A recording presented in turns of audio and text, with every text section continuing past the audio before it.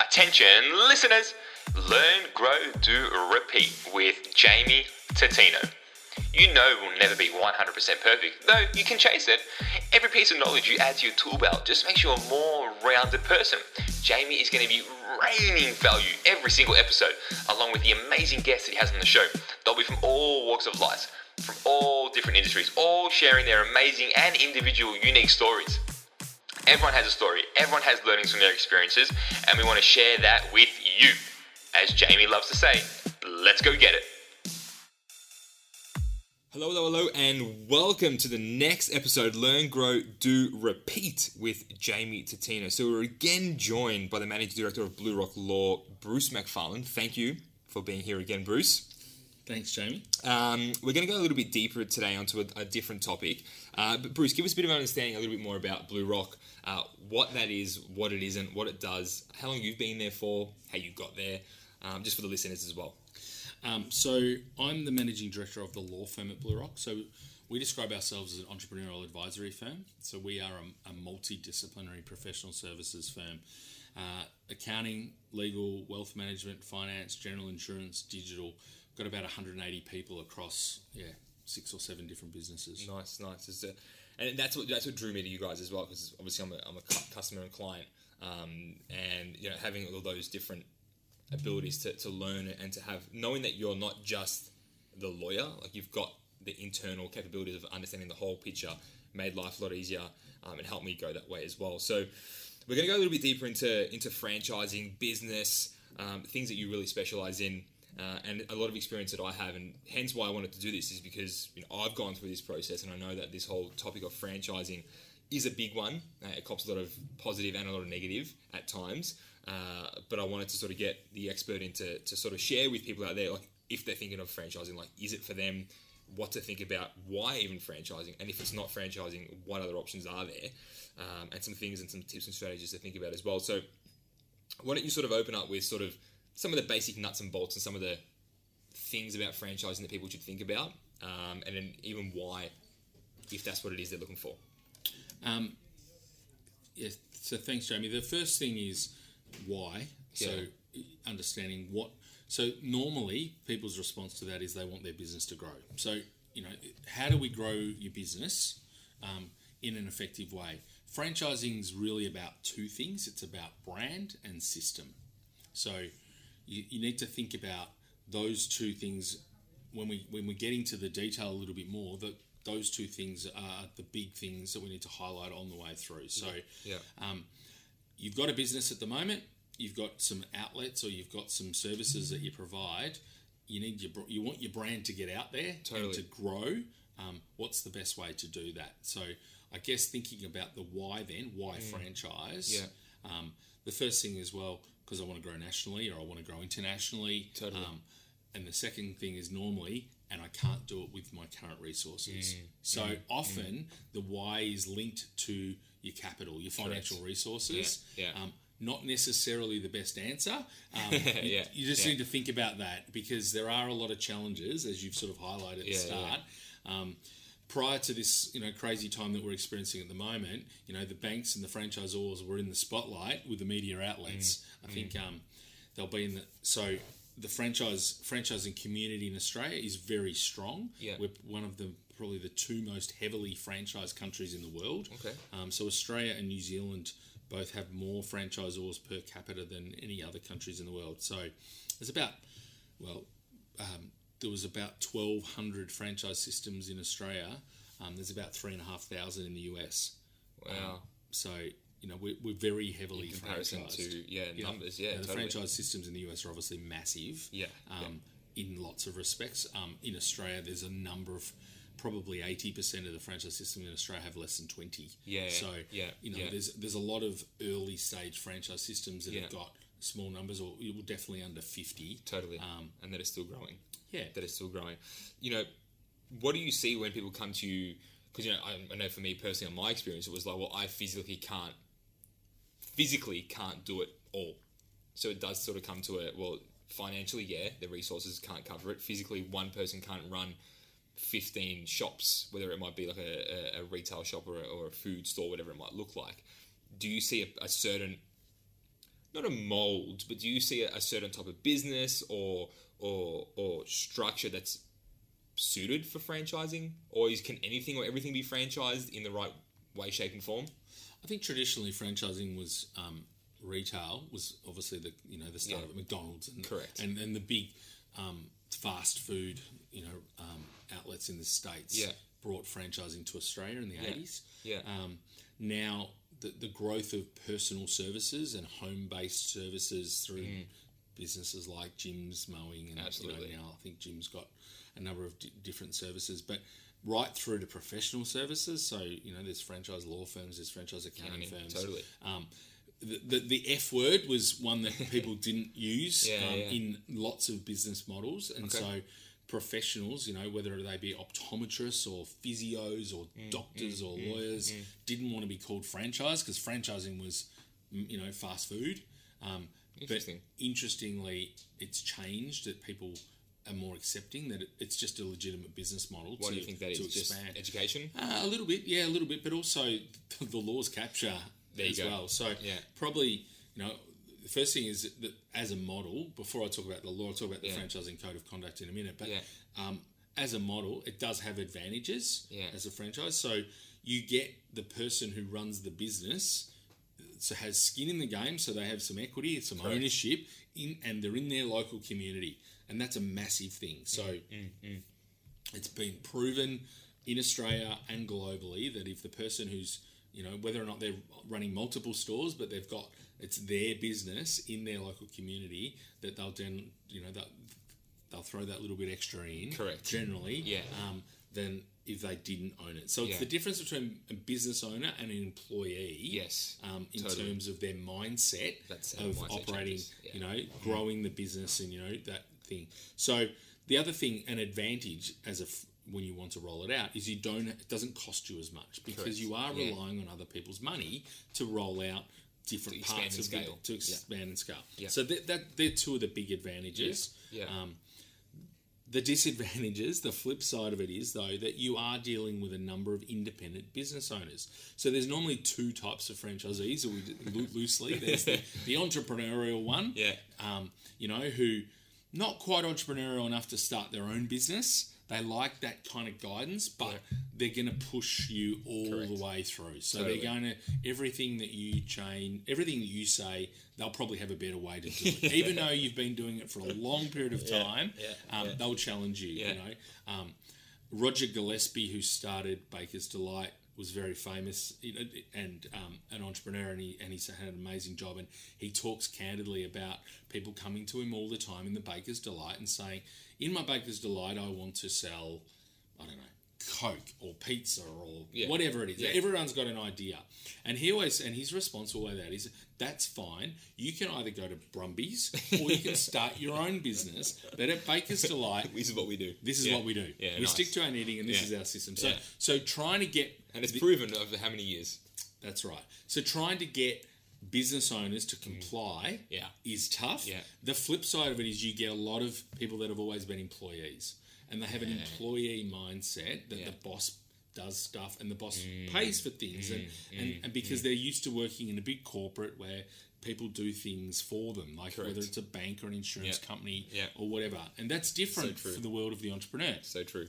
And so getting the buy a job person who's now got a franchise business to understand that the franchisor is not their boss and isn't going to cover them if things aren't going so well. Yeah. So just thinking about that, both types of franchisees have their challenges, which you need to adapt your model. And then that's also part of your when you go through the whole process of bringing on the people, it's like, who do you want?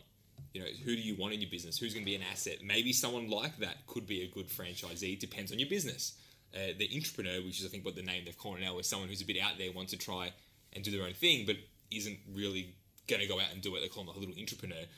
If that's the person, then how do they fit into the role? Or how do they understand? There's some really key things to think about as well. What are the tips and strategies do you have from, and like you said, the code of conduct? What's some cool and some key things to think about and to understand if you're thinking of getting into franchising? We'll talk about compliance. So, Totally. so in Australia, we have the Franchising Code of Conduct. We are probably one of the most regulated business communities in the world.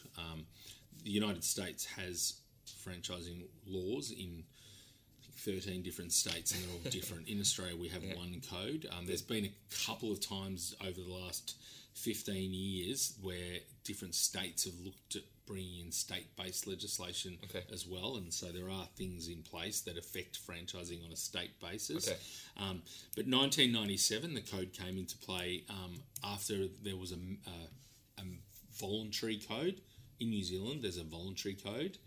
In Australia, we had a voluntary code, and in 1997, there became a mandatory code. So if you're a franchise and you meet the test, then you have to comply with the Franchising Code of Conduct. So the test, in a really sort of rough and ready way, is there's an agreement, there's a use of a IP, so a trademark, there's a business system or marketing plan controlled or suggested by the franchisor, and there's fees other than just for a good or a service at a wholesale value.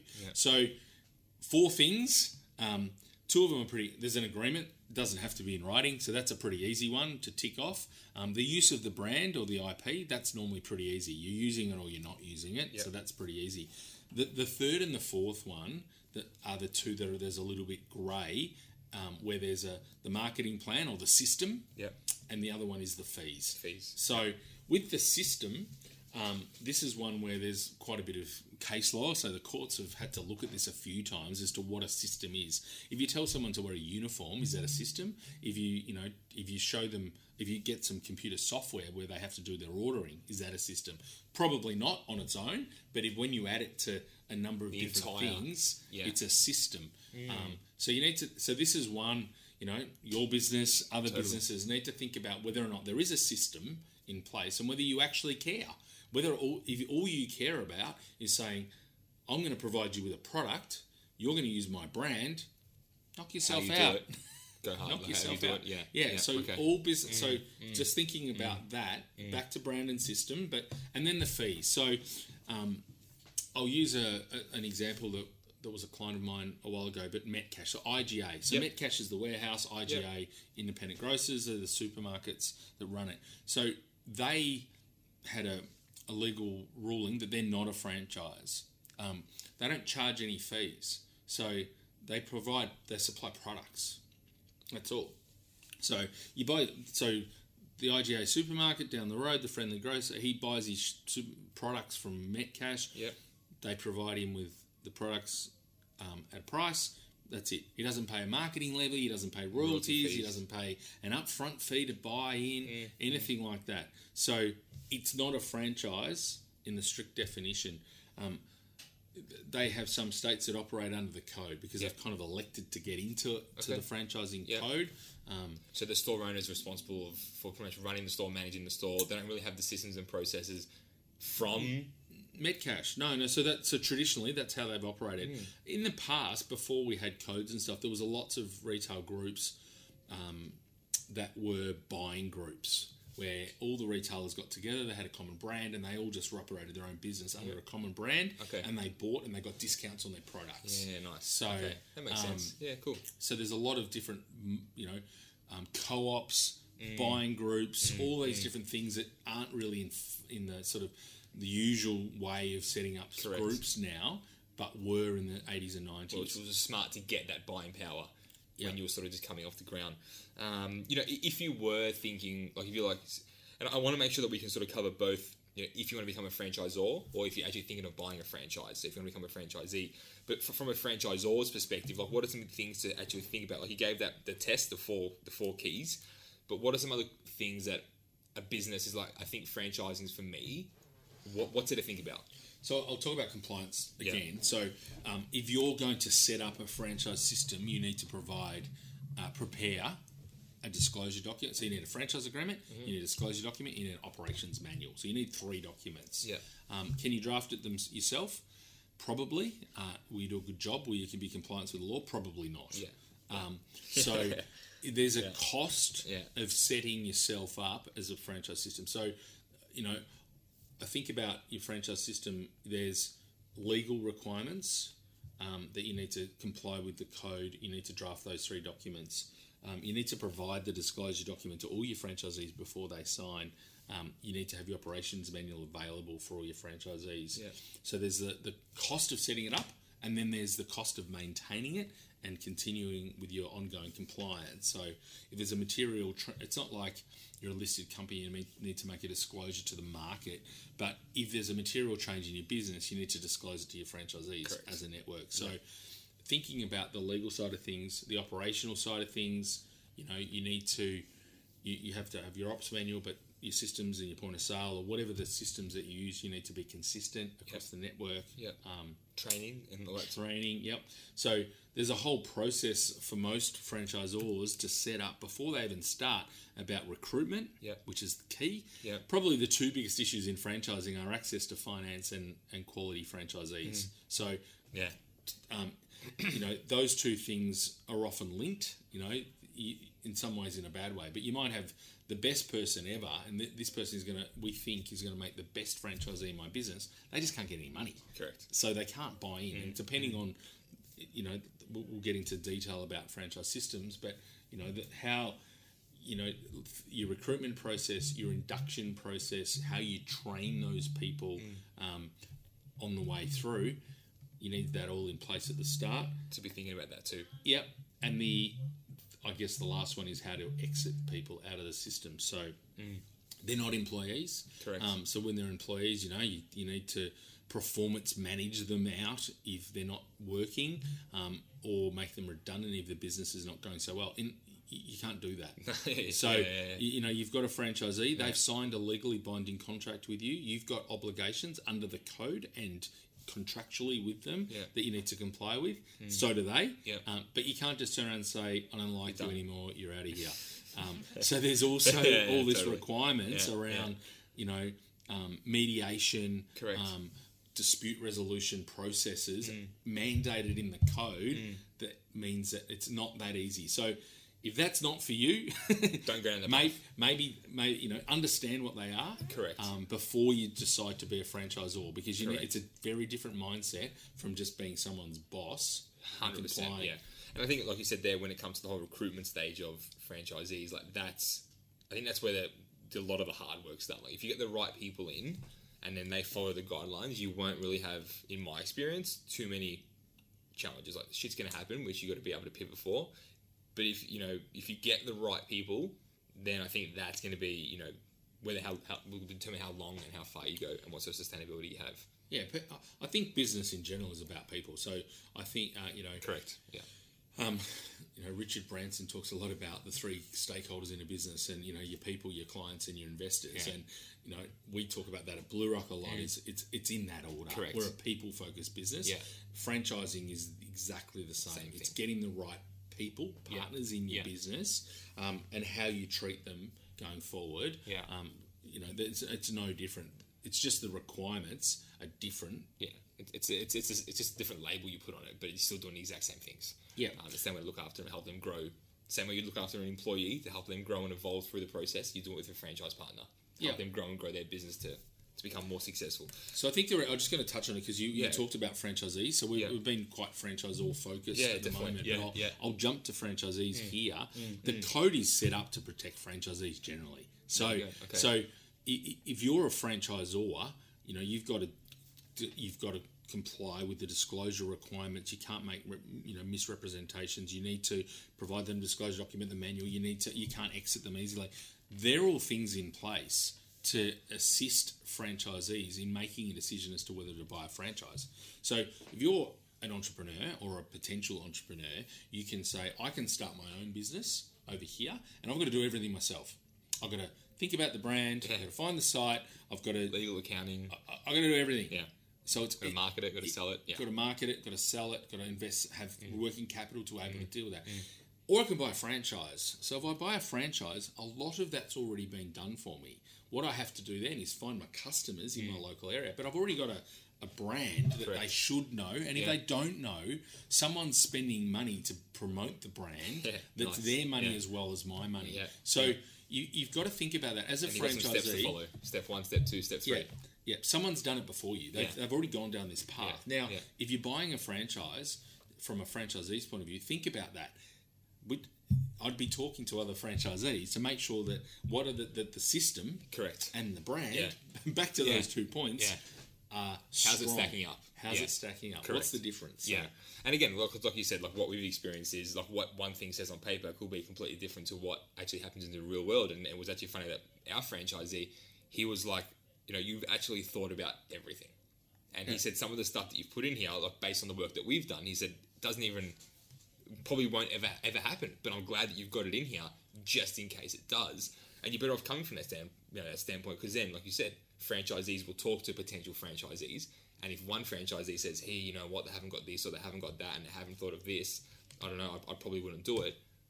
All of a sudden, you might be losing out on potential franchisees. I think that's right. So whether or not you go to start a business, or whether you're going to buy a franchise, or whether you're going to buy a franchise system, you should do due diligence. Absolutely. So what does that mean? Yeah. It means True. getting a real due diligence is getting a real understanding of what the business involves. So, we talk about there's legal due diligence, so understanding the business structures that are in place. There's financial due diligence, which is understanding the numbers, what it's going to cost you to set up this business or buy this business. And then there's operational due diligence. So understanding what are the key industry requirements for this business, what are what are the sticking points, so whether or not you're going to open your own cafe, or whether you're going to open a Baker's Delight I mentioned before, or a McDonald's, or what you're going to do is looking at doing your due diligence on all those three areas first. Yeah, and again, in that industry as well. For a franchise, go back to the franchisors or potential franchisor, like what sort of things make a business franchisable? If that's even a word. I think back to system and brand. So have you got a brand? Has it been protected? Yeah. So have you got a trademark? Yeah. For your logo? Yeah. Or so you need a brand that you can fight for. So one of my clients over for a long period of time is Boost Juice, and so Janine Ellis, I worked with her business a while ago, and she's been very good at building a brand. Absolutely. As good as anyone in history in Recent Australia. Recent Australian history of building a brand from scratch. Agreed. To have a brand recognition of when they measure it. I think it's like 95% or something. Yeah, it's in the 90s. It's really high. That's incredible.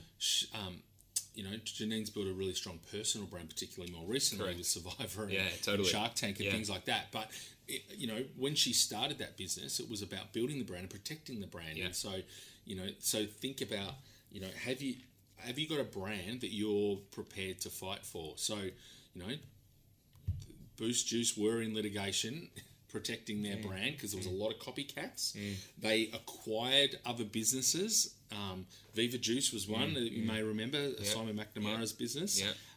So I remember that. there's other businesses. So you might need to take out a competitor to build your brand. You need to protect your brand. Copycats. Well, if you're going to play, you want to go the whole way. If you're going to go down that path of franchising and you're going to have franchisees, you're not going to want to have them here and then someone else next door with the exact same thing. Yeah. If you're going to go down this path, like from what my mindset is if I'm going to do it, like it's become the industry leader.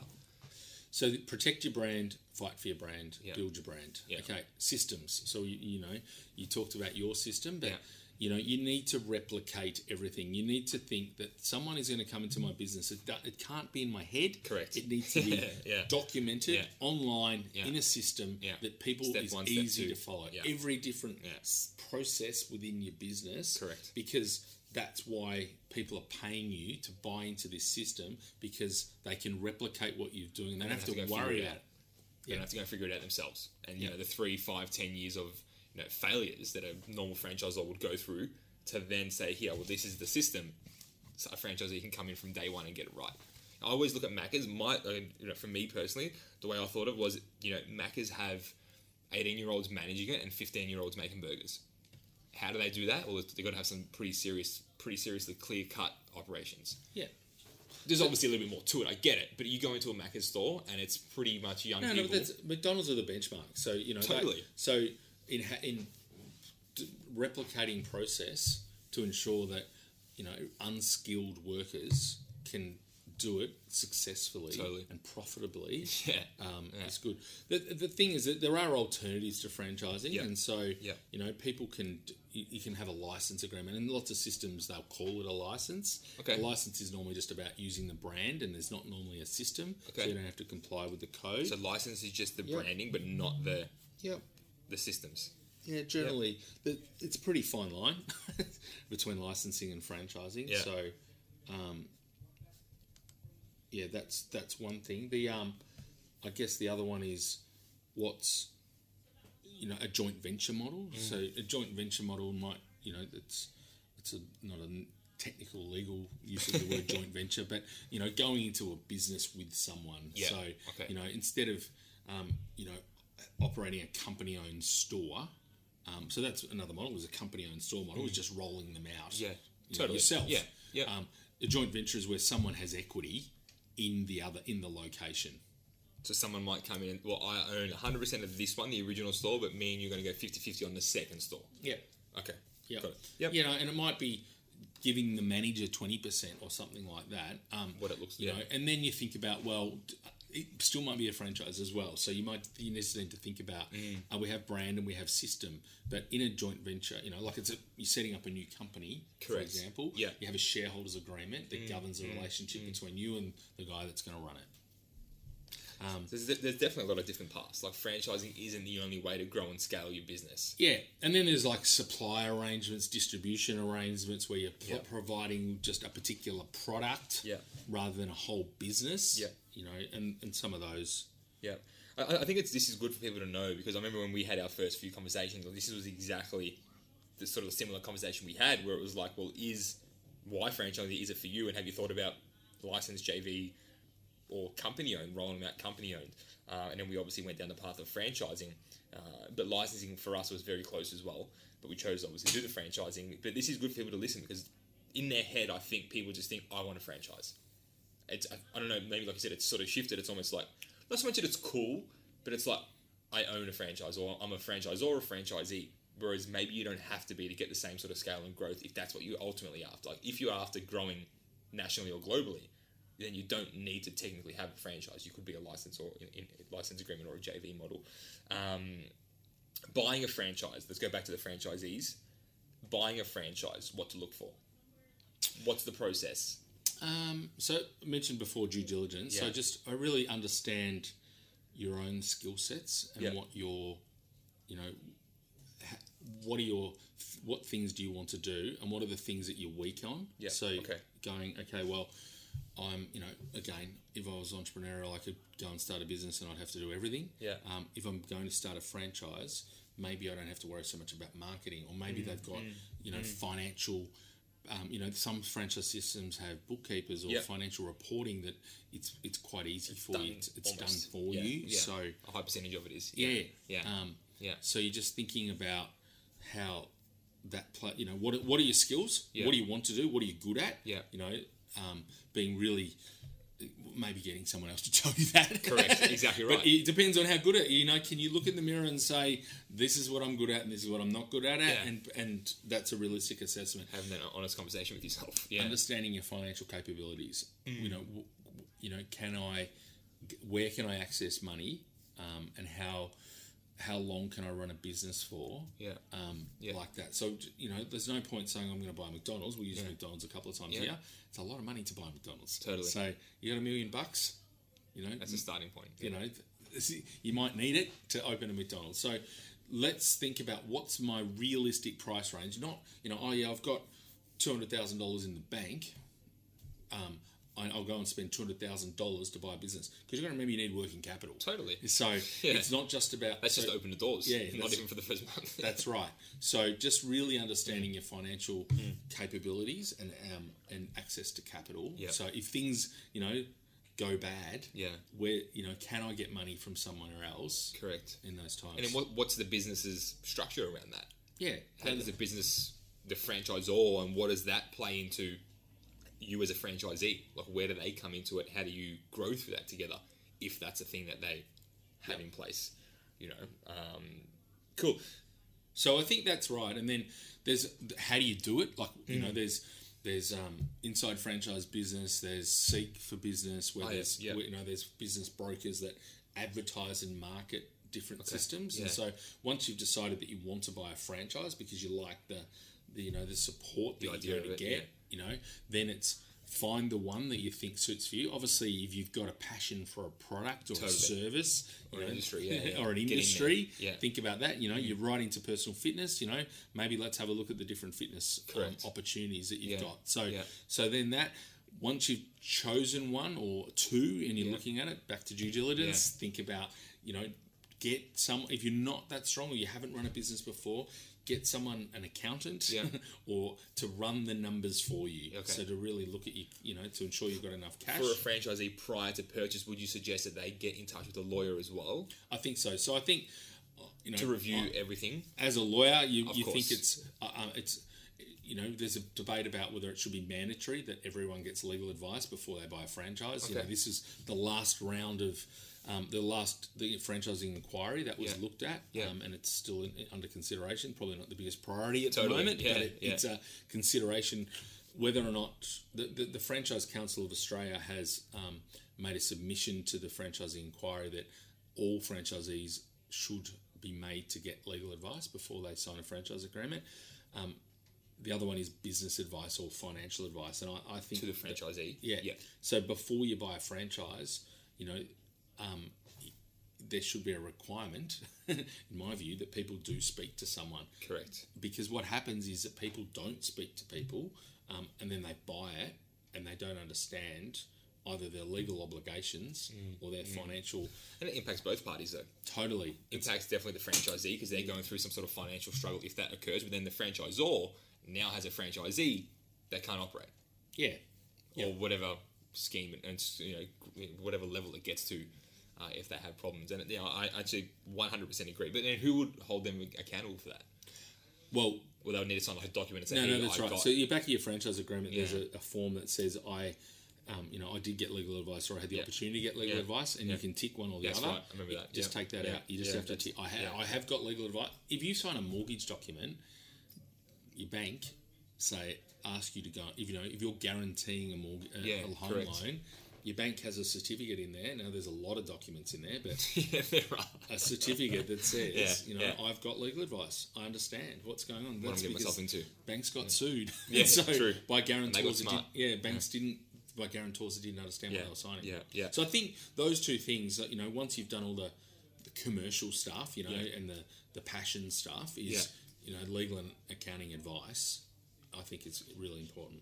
So we just were covering off, a little bit more about franchisees and what it takes to, and what the steps are, and what do we look for getting into franchising if you're looking at buying one. But what about for a franchisor? They've decided, they've figured out their why, they know it's for them, they've passed that test, the 4 keys, whether it's the agreement, the IP, the systems and the fees, they've gone through that. What's the steps to actually saying, okay, cool, I'm here, what's step 1, 2, 3 onwards? Once they've decided to go ahead, then we really need to think about what's the legal structure, firstly, that you need to set up. So talking about do I need a company? Do I need multiple companies? Do I need, how do I protect my personal assets compared to my business assets? But let's leave the personal stuff aside. In setting up a franchise system, it's quite common to think about the operational stuff where there's risk compared to where there's the asset. So if your trademark becomes your number one asset, you'd normally put that in one entity and license the use of the trademark across to another entity that becomes the franchisor. Franchisors do have a tendency to get sued at some point during their lifetime. It's expected. Somewhere along the path. So, and the other one is think about if you are a retail-based franchise, is where the leases are held. So think about that. And then finally, are you going to operate businesses yourself compared to the ones that you franchise? So, you can run all of this in one company. Totally. You can have your trademark in there. You can run your stores in there. You can run your everything assets, in everything in there, and you might be fine. And it might save you compliance costs. You won't have had to set up multiple companies and trusts up front, and you won't have had to put in annual returns for them and all of that stuff. Down the track, though, and probably best practice is you do have different entities that do different things. Yeah. More for the protection side of things. More for protection. Yeah. So first thing is you've got your structure set up, and what does it look like? Yep. And then we need our documents. So Yep. like focusing probably firstly just on the franchise agreement, and mainly, let's think about some of the key parts of that. You need to, once you've got the legal stuff, your financial stuff as well. So I'll jump straight into a bit of fees. Totally. How am I going to charge? How am I going to make money out of this? Yeah. So one of the mindset shifts that's happened in franchising over the last sort of 2 or 3 years with all of the inquiries and the like is shifting from more of a master-servant type arrangement to a business partnership. You know, most people refer to their franchisees as their franchise partners, or that's what we do. So things like that. It's a mindset shift. As to how you're dealing with them. So so there's that. But then you think about, okay, so how are we both going to make money? Correct. So it's fundamental that you've done the financial analysis and the modelling that the franchisees and the franchisor are going to make money. Correct. If your franchisees aren't making any money and you're turning them over all the time, one, you're going to struggle to sell them pretty soon. And two, you're going to go broke because you're, as a franchisor, so most people, when they're setting up a business, they'll do the financial modelling for themselves and go, if I make 8% here or 6% or whatever it is, it's all good. But you've got to make sure that the franchisee who's paying the 8% or the 6% has the 8% to give you. can, because it normally comes out of revenue rather than profit. So that's a fundamental thing when setting up your fee structure is where does the franchisee pay the franchisor? So they're going to pay them normally for products or services that they provide. Often they'll pay fees for either fixed fee or a percentage of turnover, not profit, for the services and fees. So there might be an upfront payment, there might be purchase of assets or a fit out that the franchisor manages. There's a number of different ways that the franchisor can charge the franchisee. And the franchisor has full flexibility with that. Like they can choose what they want to add, what they don't want to have in there, like what fees are included, what fees aren't included. Obviously it's disclosed and it's all stated, but you can choose as a franchisor, I want to be able to be in control of that, or I take a percentage of this and not that. Like they have the ability to do that. So when you're setting up your system, you can do whatever you like.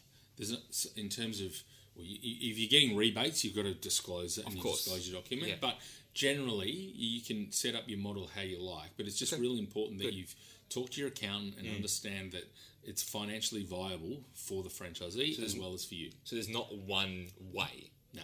Good. So okay. That's what I'm trying to get across, is that people understand it's not this way. It's all systems are done slightly differently. The 7-Eleven model, which came under a lot of scrutiny because of some underpayment of wages at franchisee level. They have a very different model where the franchisor takes, I think, 64% or something because they manage all of the business and the franchisee is just dealing with the staff. Some businesses, so there's not like a standard. It's 3%, it's 5%, it's 10%. It varies. And 7-Eleven a lot more hands-on, so it makes sense that they're at a higher percentage. Got it. So think about the upfront fee, the royalties, whatever assets, some training fees, some recruitment fees. Are you doing the recruitment? What are you doing? Marketing. Is there a marketing fund? The code requires that if you set up a fund, the money needs to be kept separate from the royalties. And so if you're charging people a percentage of their turnover or a fixed amount for marketing, the money is separate, and there's requirements around how it's spent. Like separate bank accounts. As in, so stored separately. Okay. So that's wasn't always in place under the code, but it's been in there for some time now, because the marketing fund is loose. It's not legally held on trust for the franchisees. They don't get it back, but it is the money. It's the collective money that's used. So there are issues around that. But if you leave, you don't get your marketing funny money back. Totally. Cool. What else? What else do people need to think about? You've touched on the structure, the fees, the marketing, or with marketing inside that. What else? What about IP and brand? So the franchisor needs to ensure that their trademark is registered. So protect their brand, go through that trademark registration process, ensure that they can use the name. And that's an online thing. You just do it online, Yeah, or is that more of an in-person? No, it's online. IP Australia. A lot of people set up their register trademarks themselves. And you can do it online, and it's possible. Trademarking from a legal point of view is about 90% not that hard, 10% really hard. It's black or white. There's nothing. Have you infringed someone else's trademark? Are you a label? Can you actually register the trademark for your brand? And then within your brand, so I used Boost as an example before. They've got about 500 trademarks globally because they've registered trademarks on all different smoothie variations, names of their smoothies, colours, all sorts of stuff. Not so much the colours of the smoothies, but different stuff. So once you start protecting things, so it stops copycats just trying to make again. If you're going to do it properly. Yeah. If you're going to go for it properly. Yeah, so just having brand guidelines, understanding how people are using the brand when they're promoting their business as a franchisee. So being really clear about and how you're all going to protect the brand. If the franchisee becomes aware of someone that's infringing your trademark, ensuring that you're working with them and stopping the competitor any future infringing your trademark. So brand's important. Yeah. Okay. What about I'm just looking at this list that we even went through. General obligations from a franchisor's standpoint. Yeah. So back to we talked about system earlier, but it's really important that you document your system, and ideally it's all online. Yeah. And so so having a hard copy and the soft copy. Yeah, it depends on the system. Now you probably don't need the hard copy so much, but in the past, people used to have an operations manual folder. They handed it over at the start. Go read this. That is the IP. It's the secret herbs and spices of the business are in that. Absolutely. Now it's all online, so there's platforms available to do that. To host that. What are your policies? How do you deal with things like recruitment by the franchisee of their staff, or how do you deal with induction for them? You want to ensure that every person that they employ is trained in the system the way you'd like it. Sorry, I'm just... Oh, go for it. Yeah, grab some water. I'm going to cough. Right. So all of that, business processes, pricing. You're subject to competition law. So you can't, you can't set minimum prices. But you'd like to have recommended prices across your system. I think one thing to go back on what I sort of said earlier, when my mindset was, if I was a franchisee, what questions would I have and what would I like to receive? Like, what information would I want? And that's how I honestly built all of the information and the training and the manuals and the policies and procedures, like all OH&S stuff taken care of. Like, if you were to go to a location, what sort of questions would they ask of you?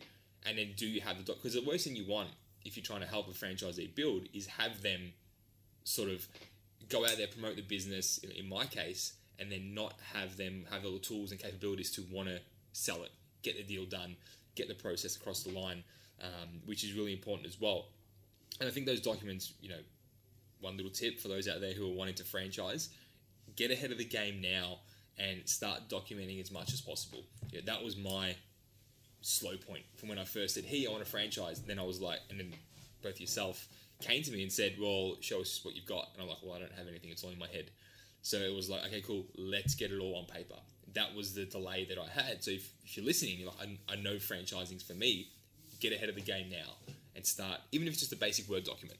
Yeah, and that's right. And again, as an entrepreneur, knowing your skill set. And so, some people documenting process is their worst nightmare. It's tough. I can tell you now, I can put my hand up, that was tough. Think about it and go, well, who's available within the business and outside of the business to help me to do that. So it's not normally the lawyer. Like, some lawyers may draft operations manual. Correct. I think it's really not. It's an operations person. Totally. So someone who's done it before. Correct.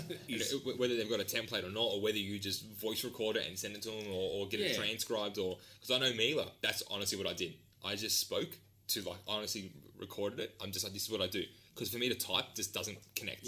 But I spoke, got it transcribed, And then all of a sudden I had the whole thing written out. I just made it take out all the ums and ahs and stuff like that. And all of a sudden I had the key points. Then I sent it off to get properly produced and look pretty in a nice ops manual and ops document as well. What about location and sites? Things to think about from a franchisor. Yeah, it's really important. So just when you take a step back and think, what's my business model, and how important is it that a franchisee has either a defined geographic location or area? You know, is it a particular site? Is it all of Mornington Peninsula? Correct. Is it, what is it? Yeah. Back to the numbers, when you do this analysis, you need to look at the demographic analysis. Yeah. So Yeah. there are companies that do that Yeah. for you. Yeah. But also the financial. How many people, who are the customers? Correct. How many of these customers do I need to have a viable business? And where do they live? And so, you know, just... What's the capacity of them in an area? Like, how much space do I need to take up to get those numbers and meet those numbers? Yeah. Could you do it in one suburb, or do you need 10 suburbs? And that's right. And, you know, with today, how does online fit into all this? Yeah. So you need to think about the customer Yeah, good point. at the moment. Think about, you know, the customer. How many customers do I need to make my business successful if it was just me? Yeah. And so then replicate that around. And then online, if you are a retail business and you're providing retail products, physical products, can those products be purchased online? And does the franchisee get to A percentage or a something. percentage of it if they're purchased from their area or whatever it is? Or, you know, and so all, you know, if it's a food-based business compared to a products-based business or a service-based business, you know, it was back in the day. It was where the first thing was centralized phone numbers. Correct. You know, Yeah. and directing Yeah. calls. Yeah. You know, and To that area. a few Yeah. franchisors got themselves in trouble because they were directing more calls because the telecommunication systems didn't match their areas that they had mapped. And so some people were getting more calls than others, Wow. despite paying the same amount for two Evenly, different joint regions. Yeah, there you so, go. See? So you need to Interesting. think Yeah, about how, you know, if you're marketing the brand nationally, how are the leads coming in and how are you distributing distribute them them? between your franchisees? And So, do you have to have territories? 'Cause no, you don't. no. There's no rules around territories, and so you don't have to have them. But if people, you know, if it's a service-based one, you know, if you're mowing lawns or cleaning houses, you know, often it is territory-based. Yeah. But some things like have marketing areas, like car dealerships. You know, they have territories, and so they can't market in those you know, where I live on the Mornington Peninsula. If you're the Mornington Mazda dealer, you can't market into Mount Eliza because that's part of the Frankston dealer's territory. And so you can sell. You know, I can buy my car from Mornington Mazda. If you just drive in there, I if just you walk walk in there, yeah. off the street. Yeah. But they can't put it, you know, market to me. Like a social media ad or something. Yep, through social media or through the newspaper or Yeah. through flyers in your Yeah. letterbox or Yeah. you know, however you do it. We go back to old school Yeah. way, which is still effective as well. People still do it. Yeah. Well, it's because no one's used to it. If you get something, I get letters like written to me. I was like, wow, this is so cool. You know, you're not used to that sort of stuff. So if you're looking for a cool little tactic there to keep your customers engaged, there you go. Do some old school mail. What about, you know, thinking about long term? Do you know, like the last one there, end of agreement, whether you're actually wanting to exit a franchisee or even yourself wanting to exit the franchise business entity? What does that entail? And is that something to think about from the start, or you sort of just roll with it? Well, there's a couple of parts that you sort of. The first bit is thinking about the term of the agreement, and so do I have a 5-year agreement with an option for a further 5 years? Yeah, which is quite common, and Yeah. the reason it's common is because retail leasing laws have 5-year minimum terms, and so it just flows. You know, if you're a retail provider, you can get a 5-year lease term. Yep. So That makes sense. Your franchise agreement matches your lease. Yeah, yeah. If you're doing a home cleaning business or your business, it doesn't really matter. No. So, do you need to give someone 5 years? No. But if you're charging them an upfront fee, they want a return on investment. You've got to work out. Might take a bit of you know, time. if it's 3 years, it's probably too short. They also want something to sell. So These your two. franchisee. So you need to think about it, and that's why some of them went the other extreme and said, "I'll give you 10 years or 20 years." You know, well, that's a long time. And obviously, and for the listeners, a franchisee can sell at any time. Yeah, so there's requirements under the code that if they would like to transfer their franchise, that they have to go to the franchisor and say, "I've found a new franchisee."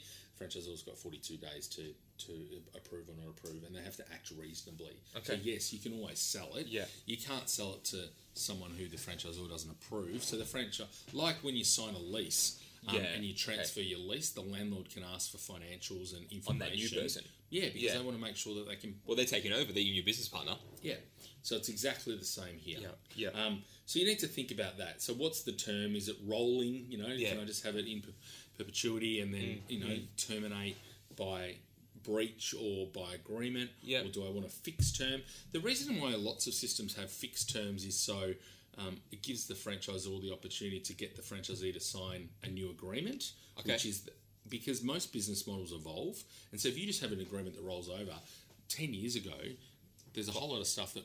Look at now to 10 years ago. Look at now to 10 years ago. What about the next 10 years? Yeah, 10 days things have changed. Let alone exactly 10 right. years. Yeah, so you just need to think... So having a fixed term and a process of renewal, the franchisee comes back, the franchisor says, yes, we're going to renew, and here's the new agreement. It's substantially on the same terms, but I've just changed this, and this because these laws have changed, or because this has happened in the world. Oh yeah, this has happened in the world, or things that I don't actually enforce, I've taken out. Oh, there you go. So you need to, the unfair contracts terms laws came in a few years ago, and that people just looked at their agreements and said, do we need this? Is this unfair in a business to business contract? Yep. So let's get rid of it. We don't need it. Beautiful. For, if they were to say, okay, cool, this is me, they've gone through these 11 things and they're like, let's go, any tips for ongoing, like even if we've got franchisors listening now, like they're already set up, they're going, they're operating, any tips for them, like just in general to run a good practice, like a good operation? I think all franchisors, like all business owners, need to be nimble and critically look at their business model and see whether or not it fits the business world today. Yeah. So a lot of the problems that have occurred in franchising have been large franchise systems that haven't really evolved their model since the 80s or 90s. Yeah. And so if you've either bought an established franchise system or you're operating an established franchise system that's been trading, you need to reassess, how am I using technology? How am I interacting with my people? All of these sorts of things. How do my customers purchase my products? How do I get supply? So that's absolutely changed. Yeah, that's right. So thinking about your business model more generally for an established system. If you're a new franchisor and you're thinking about setting up your business, think about things like what needs to be in the agreement compared to what needs to be in the manual, and what can I change.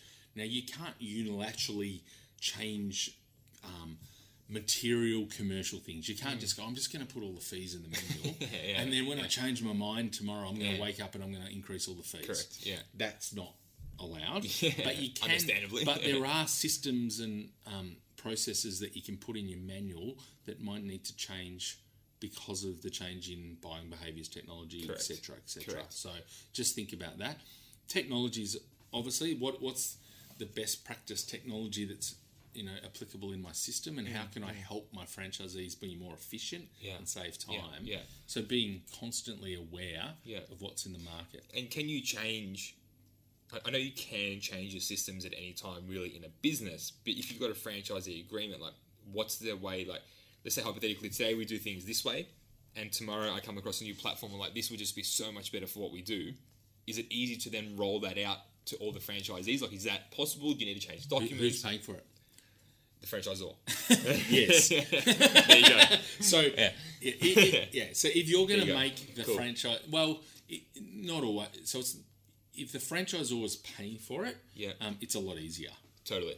If the franchisee is paying for it, and it's a significant capital contribution to be able to change technology, rebrand, I'm going to change my branding, whatever you're going to do, you just need to think about that. Okay. So any decision about that's going to cost the franchisee money, you can't mandate that they all have, the new whiz-bang Apple computers, because I don't like Microsoft Correct. anymore. As of tomorrow, I need you to go and all buy $2,500 on a Mac. Yeah. It doesn't work. All right, cool. So if they've done all that and they're like, it's for me, we're going, I want to do this, bit of a silly question, but would you advise to have someone? I know on my journey, I can only speak from my experience. I'm so grateful that I had people there because I honestly thought it was a phone call. Hey, I'm thinking of franchising. Let's make it happen. And it wasn't like that. There was so much more to think about, and I'm honestly glad that I had yourself and the team there because for me, it was like 95% of the things I didn't even think about, which we've covered now, and it's become sort of common language for me. But is it, I know you said earlier, like you can write your own manuals and you know, you can do it yourself, or the ops manual, whatever it is. Would you suggest that it's, you know, really important to go and get advice? It's fundamental. So, like I said earlier on, Australia is highly regulated in the business environment. So, you know, it's very difficult for people to set up a business as a franchise and not have someone in their corner that understands the regulation and the compliance obligations that they're going to have. Yeah. I think it's really important that they understand the financial implications of what they're doing for themselves and for the other people. Yeah. So it's key to have an accountant who understands franchising, who can model both franchisee and franchisor profitability, cash flows, etc. Obviously, as a lawyer, it's really important to understand the compliance side and the legal implications of what you're doing and the legal structures that you're going to set up to protect yourself and your franchisees. And operationally, you know, someone who's done it before, who understands it and understands all the challenges that you're going to have in writing your manuals and doing your operations and recruiting and all of these things. I think, you know, those three things, which are the same three things that I said, if someone's looking to buy a franchise, correct, it's exactly the same for the franchisor. And again, those key things will sort of determine on how, again, you can't determine how successful someone would be, but I think longevity will come out of that. Like if you do things, like we said, build the right foundations. You build the right foundations, your business can probably last through most challenges that you face. And again, bringing the right people on, you'll be able to do incredible things together. And I think most importantly, you know, correct me if I'm wrong, or, you know, give me your opinion. Are franchisors more connected now to their franchisees than ever before? Most systems are. I think that, what they found is that franchising is about people and relationships, and so it's really important. Just telling people what to do isn't great. Teenagers don't like to be told what to do. Franchisees don't like to be told what to do. They like to collaborate and communicate and work together. And so I think, you know, we're going to have a whole new generation of franchisees at the moment. And so I think it is about those things. As a franchisor, it's not dissimilar to being a parent. You're being consistent and you're being transparent of how you're making decisions. Well, even as an employer with employees, very similar journey that you're going to take them on. They just have like you said, some skin in the game. They're running a shop, a service, whatever it might look like over there in that area, but they've got skin in the game, which is most important as well. Any last tips for anyone, you know, on the franchising world? You know, listening or either franchisee or franchisor? I think franchising is a business model it's really a strong business model, and it's been very successful over a number of years. So I think it's really important that, you know, if it is one of your considerations in thinking about business is to have a look at it. Despite the Banking Royal Commission and the franchising inquiry, it's still a really strong model. If you are going to get into it, though, be educated and make sure you've got the right people around you and you're getting the right advice. But that's the same for business generally. Absolutely. And I think, you know, looking at starting with why am I doing this? And I'm looking to grow. Is this why the right franchising? Is this the right model to grow my business? And I think because, and it's the conversation we had as well, was because of the fees involved. Like, is franchising the right thing? Like, you don't want to do it just because it sounds good and spend all that money, and it's not the right thing. If you can get the same result with a different vehicle, then why not? You know, why not? But again, ultimately, how can people find you? Because, you know, even for me, again, I've taken another whole page of notes. I love it. I'm always learning and trying to take things in and how I can pivot my model too. But how can they find you, like, if they wanted to get some tips or direction on franchising? Yeah, I'm fortunate to work at Blue Rock, which is a multidisciplinary firm. So whilst I handle the legal side of things, you know, and you know, my mobile phone number 0402 205 878, and email address that Jamie can put on the thing. But Yeah. I work really closely with some other entrepreneurs that help with the operational side of things. Awesome. I work with accountants that help with the financial side of things. I work with finance brokers that help fund franchise Get the systems capital, yeah. and get the capital. Yeah. I work with insurance brokers that help protect you for risks. So Yeah, nice. all those sorts of things. So Yeah. I think, Hence why I decided to work with you guys. yeah, Hence why I decided. So again, if you need everything, if you need that one-stop shop, it's ultimately what they've created at Blue Rock, and you've got it all there. And you mentioned some of the brands that you've had the opportunity to work with and still working with. So it's they've got the credibility to go with it too. I'll make sure I put all the notes in there, all the details to contact you. Definitely do so if you're thinking of franchising. Just reach out to Bruce.